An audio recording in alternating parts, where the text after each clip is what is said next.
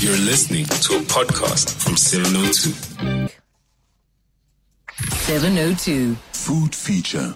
Right, so let's kick off food by looking at this really cool concept. We've got award-winning chef Vusi Ndlovu of Edge in Franschhoek. He's in residency at Farmhouse 58, which is based at the Cradle of Humankind. So they've created a very bespoke a la carte food menu, this offering, which is very exclusive and it's available during his visit only. And he's been staying there, of course, in residence. It's the inaugural chef in residence at Project 58. And it really is about bringing this philosophy, this idea of being closer to nature, slowing down the pace of leaning towards sustainability. It's about bringing it to life. And this food ethos that they've been developing, which aims to kind of allow chefs and culinary contributors from all over the country and all over the world to explore and share their craft with the 58 community. That's what they call it. And it's interesting that we're moving in that direction where various communities are starting to emerge, that as people were now socializing and gathering around communities quite strongly. Vusi joins us now on the line. Good afternoon, Vusi. How are you doing? I can't complain. How are you guys doing I'm today? very good. Welcome to our part of the world. I hope you're not missing Franschhoek too much. No, I think I brought the rain with us. So I think we needed it. It's like a bit close. So it feels like home a little bit. So yeah. Yeah, no, we needed it. So we're grateful. So you've been staying at Farmhouse 58 since the start of the week, since the start of your residency, I should say. What kind of inspiration have you drawn being in that kind of setting and really considering the philosophy there? I think like you mentioned it earlier, and I think you said it perfectly. Just getting away from the hustle and bustle of daily life, Zoom meetings, picking up kids, and all of those things has just been quite peaceful. But I'm not used to resting and being in such silence, so it's been quite refreshing.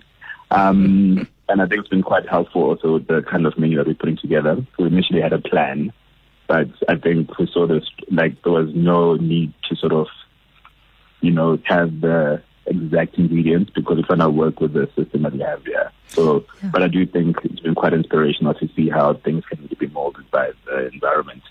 And I think something turned out better than they actually were supposed to, so that's awesome. Yeah, that must be exciting for you as a chef. Of course, it comes with a lot of pressure because you have to innovate and be creative around what you have in front of you because it's limited. The range of what you have in front of you is limited, and yet still create something memorable. Yeah, I think that's part of it. Back in the city or wherever, like if in the Western Cape, I can call 7 different people and I can have almost anything I need. But I find that there's more creativity and limitations.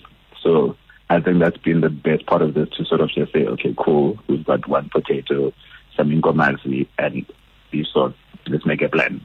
And so, I mean, obviously we'll use it up, but it's been that kind of eye-opener to say, like, we're just going back to cooking now. It's not about the frogs or anything like that. It's just purely the ingredients, and that's most of that we have, and that's perfect. I know as part of this experience, guests have also been allowed and have had an opportunity to join you in the kitchen and to assist you in preparing the evening meal, like, a completely immersive experience or dining and learning experience.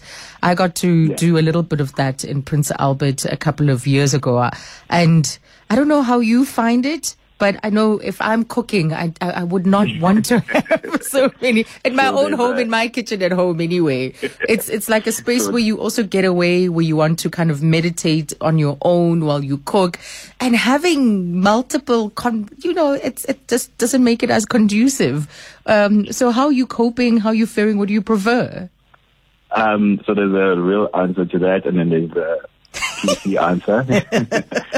But I think we just had to adjust a few things. Like I said, let's rather explain to the guests at the table when they've got a finished product, because if you're just seeing a bunch of onions being cut and some things boiling on the stove, doesn't make sense. But when they're eating it, and then they can engage with it on a more personal level, because food is very personal. So I think we just tried to sort of corner that off so that we can have space to actually create the dishes in the right way, and then let the guests enjoy them, and then we talked them through it and what the inspiration was, etc., etc. Okay, yeah, I think that's more peaceful. That's more peaceful because we do want to walk away still liking you. Because I know I would. Also want to be friends, So yeah. And I mean, people see funny ones in the kitchen and they go like, "Oh my God, am I going to eat those tonight?"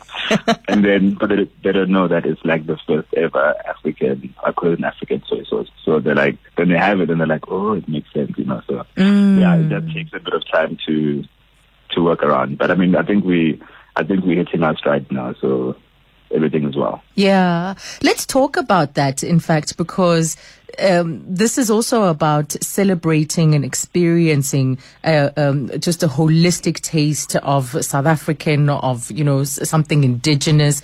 What has been your thinking? What have you prepared in that regard?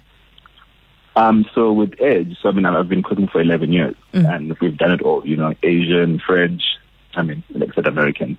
But so with our approach now, I just wanted to do something that was literally like not scary, but like I wanted to get excited again. Like, okay, cool. Like this is a whole new array of ingredients. So our concept was to sort of look at the African continent as a whole, because as South Africans, we do know that we know our stuff, and there's some really good chefs pushing that narrative of South African ingredients and the South African cuisine. So I just figured, okay, no, we need to now look at Africa as a whole. And that has brought us to some really interesting ingredients, which you are now highlighting and showcasing, but in a familiar manner. So we're not trying to make an Egusi stew for no one who's never had Egusi before, because it can be quite challenging to approach from the get-go.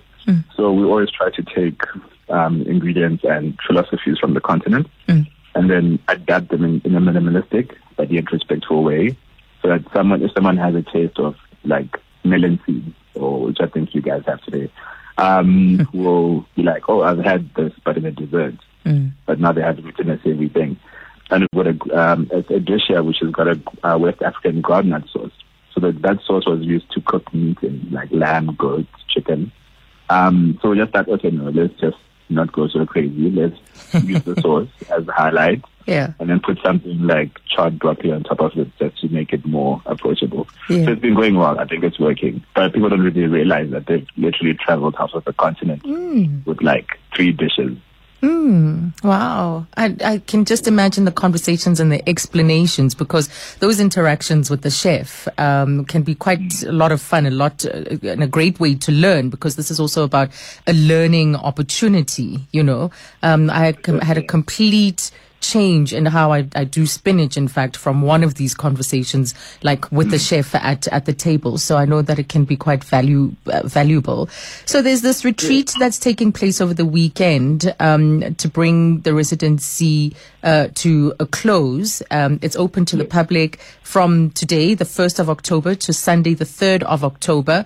You can go to 58.life. You might want to go through for the whole weekend, or you might want to book one of the evening meals, or see how you can slot yourself into the program. But it's all available on 58.life. Very interesting as the development around Nyrox continues to expand. And it's really lovely to have you in this part of the country, Chef. Thank you so much for your time. Thank you so much. Thank you. Appreciate it. That's award-winning chef Vusi Ndlovu. He is nearing the end of his residency at, he's the chef in residence at Project 58, at Farmhouse 58.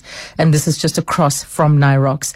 A very peaceful sort of experience, close to nature is what they are bringing to life, with the food sustainability philosophy that is driving this experience, this immersive food experience with different chefs. And this is the very first one. And Chef Vusi Ndlovu, of course, kicking them off. So take a look at 58.life.